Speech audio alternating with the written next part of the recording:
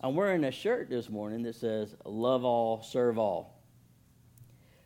Jesus, when he was speaking to his disciples, he at one point said that we were supposed to love the Lord our God with all our heart, all our mind, all our soul, all our strength, and then love our neighbor as ourselves. And later on he said that if you wanted to be great in the kingdom of God, he said that the greatest among you would be a servant to all. So over the next few weeks, what we want to do is we're gonna have a series that looks at the early church, how they operated, and how they practically engaged with their community. And we're going to look at these principles of love all, serve all that they applied, and see how that was used by God to radically change the culture that they lived in. I think the early church had a lot of stuff that they did right. Amen?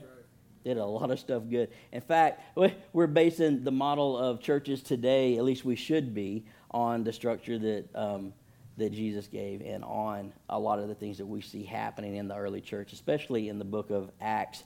So if you have your tablets or your phones, if you would, open them up to the book of Acts. If you got your Bibles, if you're still rocking the paperback stuff, hey, there's nothing wrong with that. Paperbacks don't crash. Amen? Don't have to worry about that. But I want to walk us through some scripture this morning and give us a quick overview of what the early church had going on, because they did a lot of powerful things. And I believe they did a lot of powerful things because they were obedient to what Jesus had asked them to do.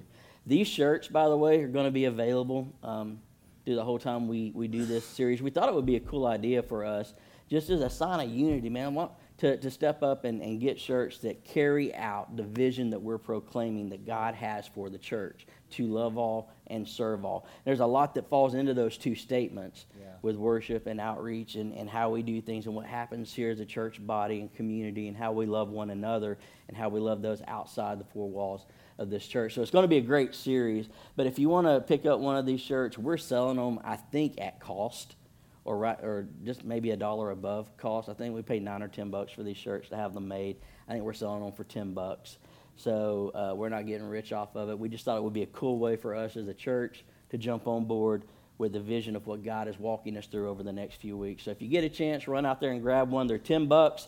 If you don't have $10, maybe hopefully you know somebody that's got $10, so you can get a shirt. I'm not saying some of y'all would try to cheat the system, but I know some of y'all, hopefully after what God has done in the service today, you won't be cheating the system. I just can't. I gave all my money in the offering. We'll figure that out. But if you can, they'll be available after service and over the next couple of weeks.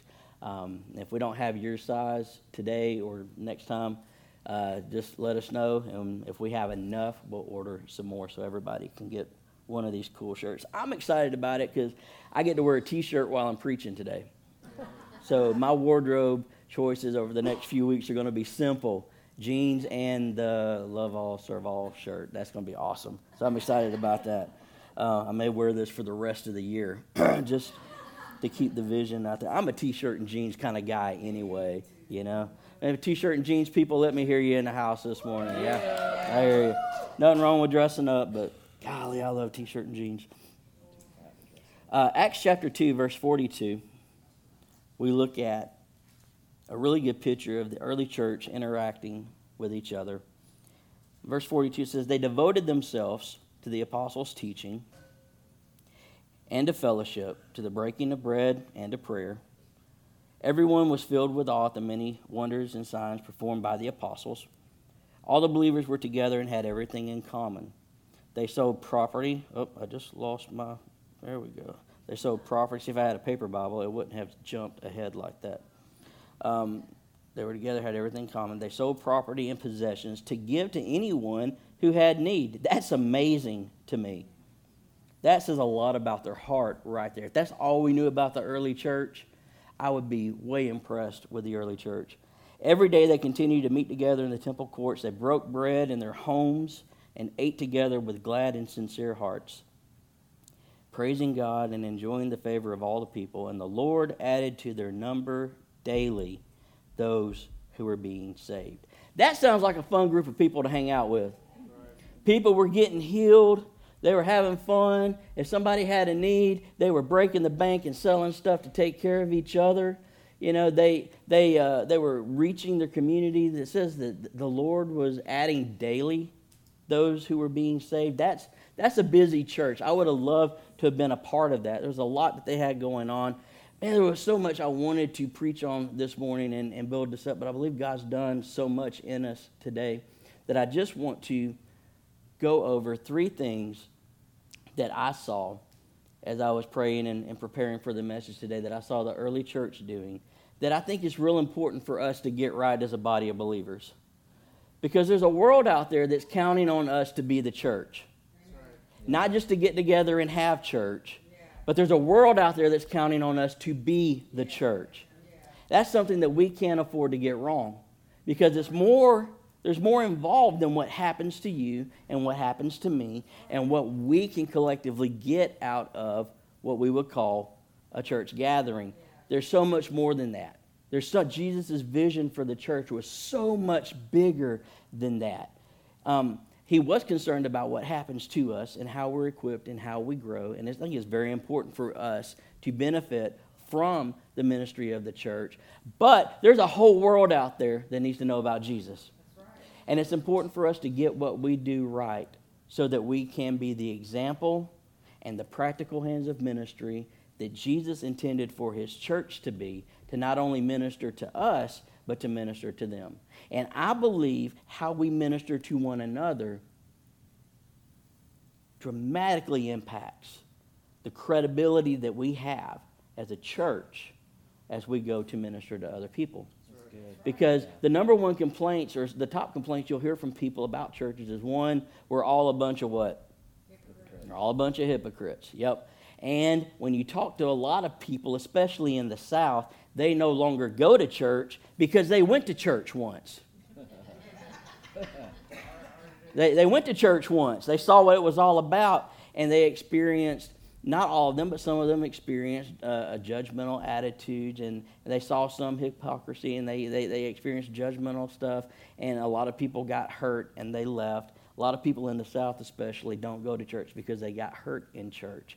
Now, that could be legitimate or illegitimate, but I believe that if we're operating properly as a church, loving, forgiving, in unity, doing all the stuff we're fixing to talk about, I believe that puts us in a beautiful position to look different.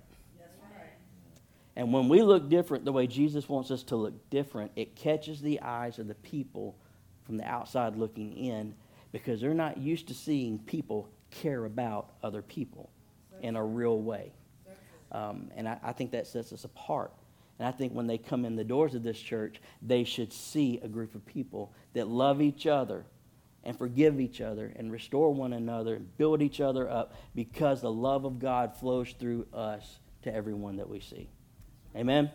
All right, I'm rambling a little bit. Let's look at some of the things that we see in the early church. And the first thing is this. You see in the early churches that they were together. They were together. They were a tight-knit bunch of people. They were together. If you look at Acts 2, verse 42, they're going to put it up on the screen for you. You'll see they devoted themselves to the apostles' teaching and to fellowship, to the breaking of bread, and to prayer. These guys were together. It also says that they met daily and in each other's homes. They were together. They were together. Guys, as a church body, we need to make sure that we are together. We've got to be together. There is something powerful that happens when we're together. When we're together corporately. Now, you can experience the presence of God on your own in your own relationship with Him at home. I get that. But I tell you what we experienced this morning, that happens when we're together corporately. When God moves through us as we're obedient to follow His leading, and people step out in obedience to His prompting and are obedient to give the messages in tongues and the words of prophecy and the interpretations. That happens in a corporate setting. So when we're together, powerful things can happen. The devil knows this. The devil knows this. And he's throwing a pretty good monkey wrench in the church today, I think, and that he's gotten us as church people, as Christians, very busy in life outside of our church family. We're very busy. It's a fast-paced culture that we live in, and he'll try to get us distracted and sidelined because he knows if he can keep us from being together, then he can rob us of the corporate benefit that we can give to one another. If he can separate us, he can isolate us. If he can isolate us, he can take us out real easy.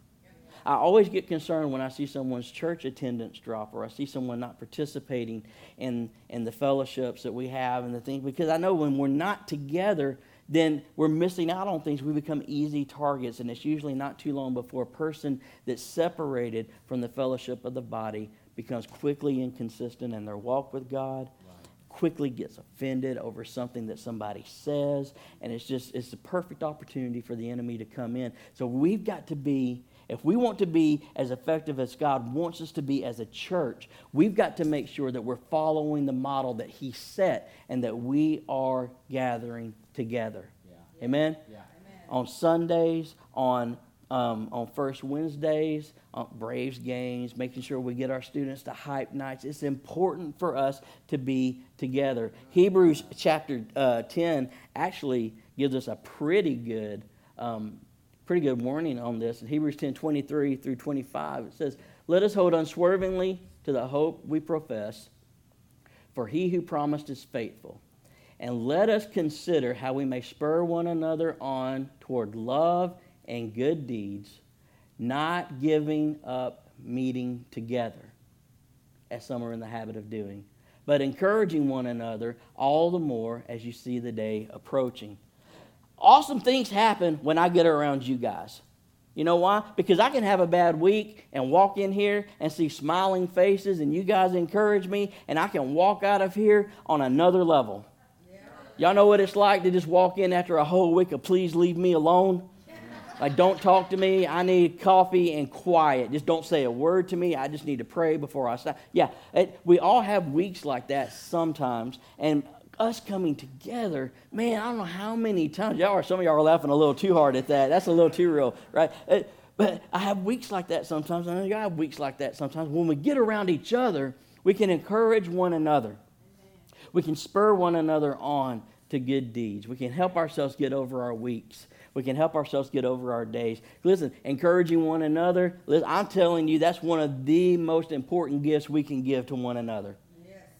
You can speak biblical truth over me, and I love it. You can even rebuke me if I'm jacking up, and I love that too. But if you can breathe wind into my cells, oh my goodness, I just give you a bear hug, because it's so rare outside the walls of this church. That's why I tell our leadership team that we want to make sure that we treat everyone that walks in the doors of this church just like they're a first-time guest. Whether they're here for the first time, literally, or they've been here for 20 years, we want to treat them with the same love and respect and attention that we would give to somebody the first time they walk through these doors, hoping they'll come back for 20 years in a row. Because we want them to feel the love of God. It's important for us to be together as a body of believers. Amen? When you look at the early church, another thing that you see in them that's really powerful to me is that because they were together so much, you see that they were unified and devoted. They were unified and devoted. This was a tight-knit group of people that were focused on the mission that Jesus had given to them. Because when Jesus is our focus, his mission becomes our mission. And when we all focus on his mission as a church, we become unified. When we're focused on the mission that Jesus gave us to reach the lost, to minister to the hurting, to reach out to our community, to love and serve one another, when we're focused on that mission, unity becomes a natural byproduct because we're all in line behind the vision that Jesus gave his church. Amen? This is what I've noticed, that focused people and busy people, they don't get distracted very easily. And you don't see a lot of dissension and backbiting in a group of people that are busy doing what they've been called to do. That's right. The moment we take our focus off of the mission that Jesus has called us to as a church, that's when all the junk that causes so many pastors to quit, so many people in ministry to walk away, that's when all that stuff starts to surface. Because the people are bored, and bored people cause trouble. We just be honest? Look, when you guys that have kids, if you can keep them focused and keep them playing and keep them doing homework and keep them entertained, they're less likely to kill each other and destroy your house. Am I just telling the truth? It parallels to the church in a real way. When we're focused, we're less likely to kill each other and destroy the house.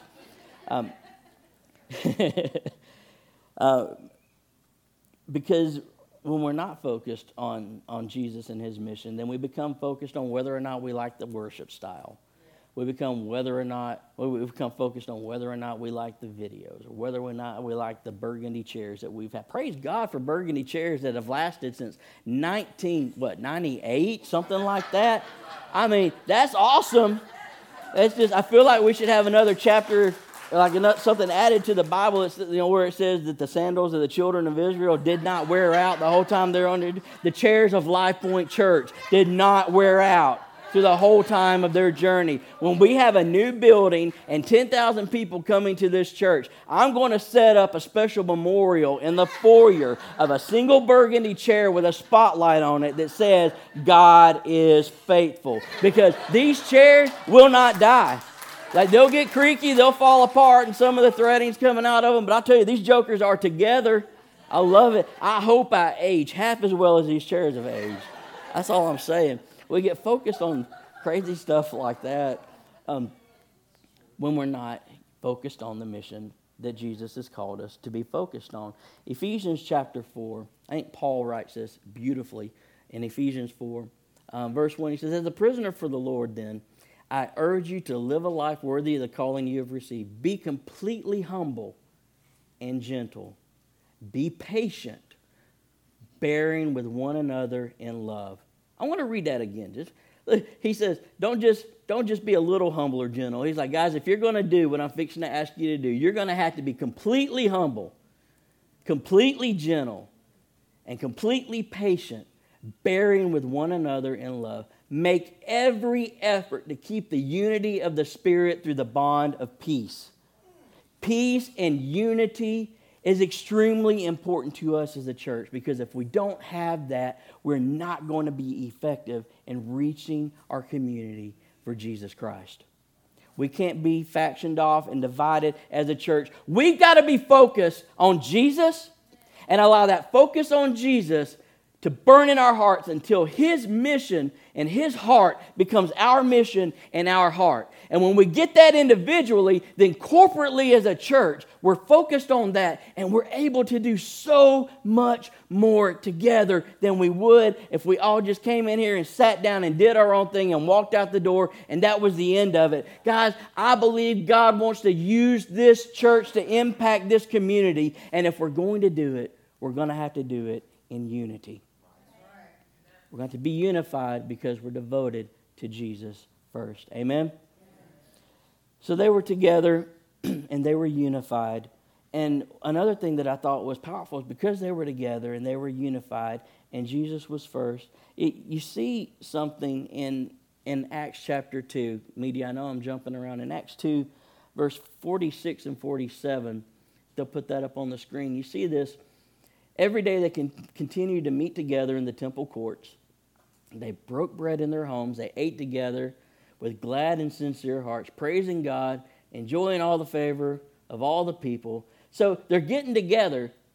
They're fellowshipping. They're having church. They're getting taught. They're getting equipped. They're getting together in each other's homes, and they're hanging out and getting to know one another. But I know that they were focused on the mission that God had given them because of this last line. They didn't get caught up and just focus on being together. It says, the Lord added to their number daily those who were being saved. That tells me the church was focused on doing the mission of the church. It's a powerful statement right there. I would love for our church to be together, to be hanging out. Every time the doors are open, that we're here, letting God speak to us, worshiping him because he's worthy, because he's worthy, because he's worthy. Amen. Worshiping Him with all of our heart. Going to the Braves game, going to hype nights, all that's important. But if we take our eyes off the greater mission of the church, it's all for nothing. And what we've got is a glorified country club. All we've got is a social gathering. If people aren't being saved, what's the stinking point? You know what I mean? So I said we get unified like we never have before. And we get devoted to Jesus like we never have before, so that we can reach people like we never have before. Amen? So they were together, they were unified and devoted, and this is what's powerful to me, and I'm so glad what happened today because it just echoes what I'm about to share with you. They served and they loved like family. When you look at the early church, they were a close-knit group. I mean, look at the stuff that they did in Acts chapter 2, verse 44. Put that on the screen, guys, if you don't mind. Look at this radical love and servant's heart that they had for each other. All the believers were together, and they had everything in common. They sold property and possessions to give to anyone who had need. When was the last time you thought, wow, John Smith or John Doe lost his job, and he's trying to provide for his family? I think I'll go sell that 5 acres I've got and give it so that through the church we can help provide for one of our own families. That's radical love. That's family. Jesus died to establish a church that was more than just a gathering together of believers. It's the heart of God and the heart of Jesus that we love each other like family. That we serve one another like family. That we have each other's backs like family. Well, let that sink in for a second. Well, Josh, I get that, but how are you going to prove that? Well, in Galatians 5, verse 13, Paul writes this. Now, this is speaking specifically to the church. You, my brothers and sisters, were called to be free, but don't use your freedom to indulge the flesh. Rather, serve one another humbly in love. Speaking directly to the church, serve one another humbly in love. When Jesus was speaking to his disciples on his intention for our interaction with one another, in John chapter 13, Jesus said this, "A new command I give you." He's talking to his disciples. He's talking to the church. "Love one another as I have loved you, so you must love one another. By this, everyone will know that you are my disciples if you love one another." Now, you can read over that, and that sounds awesome. It's like, yeah, God wants us to love each other. Jesus said, love one another, and that's how people are going to know that we're his followers and we're his disciples, because we love one another. But I want to do a little bit of digging in this verse while we're here together this morning. Can we do that a little bit? When Jesus uses the word love here, there's several different meanings for the word love, but this specific time when Jesus used it, he's using a type of love called agape love. Agape love, which is a selfless love, an unconditional love, usually ascribed to God and his interaction towards us. God so loved the world that he gave his only begotten Son. God, agape, unconditionally loved us and gave his Son, Jesus. This is what Jesus is talking about here. He says, I want you to agape, to unconditionally love one another. That's different than the love we're used to giving to people. Because I can love you if you're nice to me. I can even love you if we have differences of opinion on football teams. On politics, I can love you. I can love you if I can sit down, if you're a vegan, I can sit down and I can have some meat and watch you eat your vegan plate and we can get along just fine. You know? But to love you unconditionally, that's different than just socially getting along with somebody. That's being sacrificial in our love, because agape also has a sacrificial tone to it, unconditionally giving. That's the tone that's carried in that word love. But Jesus, in this verse, gets a little deeper because he didn't just use the word agape here. He uses a word called agapeo. And there's a difference between the two. Because agape is like love as a noun, love in concept. You know, I love you in concept. I love you in philosophy. I agree with the principle of loving you. But when Jesus was speaking here, he gave the word agapeo, which is a verb. He's very intentional here. He goes, I don't want you to just love each other in principle. I want you to love each other in action. And because you put that unconditional love into action towards one another, people are going to see it and notice the difference. And they'll recognize me in you because the love that you're loving each other with is not natural on this earth. It's a supernatural love that only God can put in your heart for somebody else. That's what isn't that powerful? So when we interact with one another, it's supposed to be agapeo. Unconditional love for each other. Not just a gathering of people that get together because they want to hear some crazy short dude preach, or they believe in the ministries of the church, you know, or they like the band, or they like somebody that you like hanging out with the people that are here. That's important. But he says, listen, they're going to recognize I'm doing awesome things in you because of how you treat each other, because of how you serve one another. I don't know how many times as a pastor it makes my heart so happy when I see one of us go through a tough time. Not that I'm happy they're going through a tough time, but when we go through tough times, that our church is so quick to rally around one another to help each other out. Now, I'm not saying we're perfect with it. I'm not saying we knock it out of the park every time, but I see a basic desire in us to serve one another.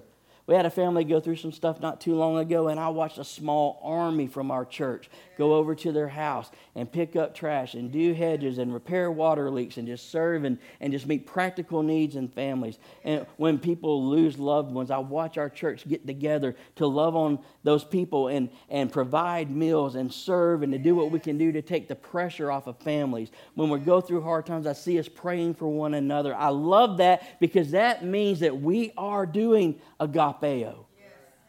We're loving the way God wants us to love. Wouldn't it be awesome if everyone in this church operated this way towards everyone in this church? Because we're family, guys.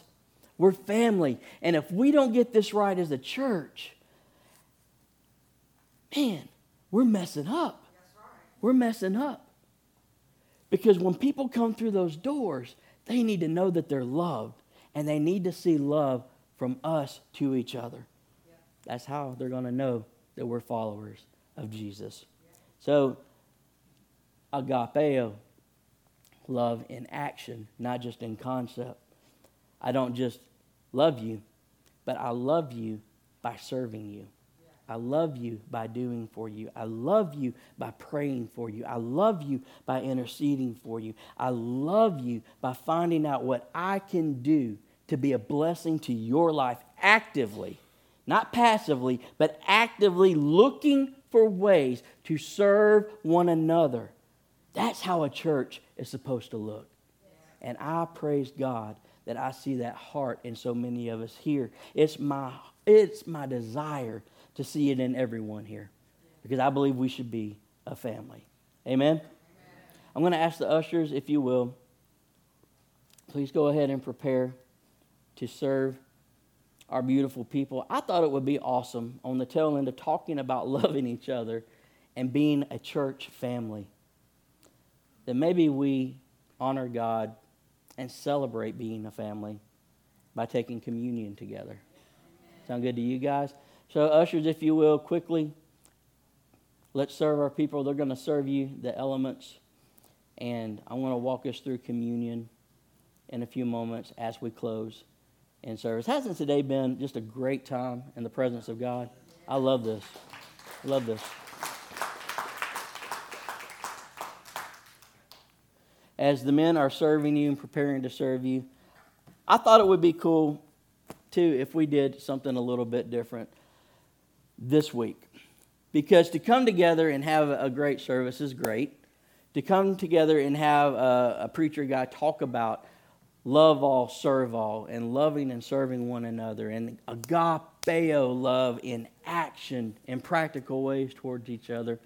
I thought it would be cool, though, if as a pastor I put a challenge out to us as a church for every day this week to do something to practically show love for each other.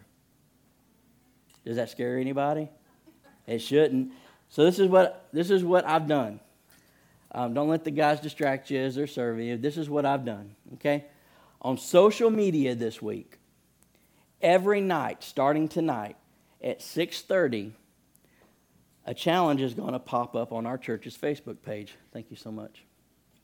And it's going to be practical things that we can do to serve one another. And it's going to be something as simple as one time we're just going to pray for each other. Pray for specific people in the church. Pray for each other's needs. You might get challenged to shoot somebody an encouraging text or email, or just give them a phone call and say, hey, I was thinking about you. Just wanted to let you know I love you. God loves you. Hey, is there anything I can pray with you about that's going on in your life? Wouldn't you love to get a random text message or a phone call just to encourage you sometime this week? Right about maybe around Tuesday or Wednesday when the boss is getting on your nerves a little bit. You had a few days of traffic. Wouldn't it be awesome to get some encouragement from somebody in this church? See, I don't want us to just agree together on a philosophy. We say, yes, a philosophy is we should actively love one another. No. We're going to do agapeo. As a church, I want to see us put this into action. Well, I don't have Facebook. Well, find somebody that does. It'd be great. It'd be a great opportunity to meet somebody, hang out with somebody, and y'all can at 6:30 hop on Facebook, go to the church's page. Has everyone in here been to our church's Facebook page? Hey, if you haven't been there, go there and give us a like. It'd be awesome. So every day this week, starting this evening at 6:30, a challenge is going to pop up to give us a chance to practically love each other as a church. Can we do that as a church body? I know you got your hands full of grape juice and little wafer pieces. Let's do this. If you'll do it, say, I'll do it. It's going to be fun. This is going to be a great week of us loving and serving each other. Next week, it's going to be awesome. I want you guys to be here. It's going to be a powerful time. Listen, we should be together. Amen? Because when we're together, we get unity. And I would love for us to be together and in unity on where God is leading us as a church through this series to love all and serve all, so that we can be the church that Jesus envisioned for the church to be. If you will, please stand.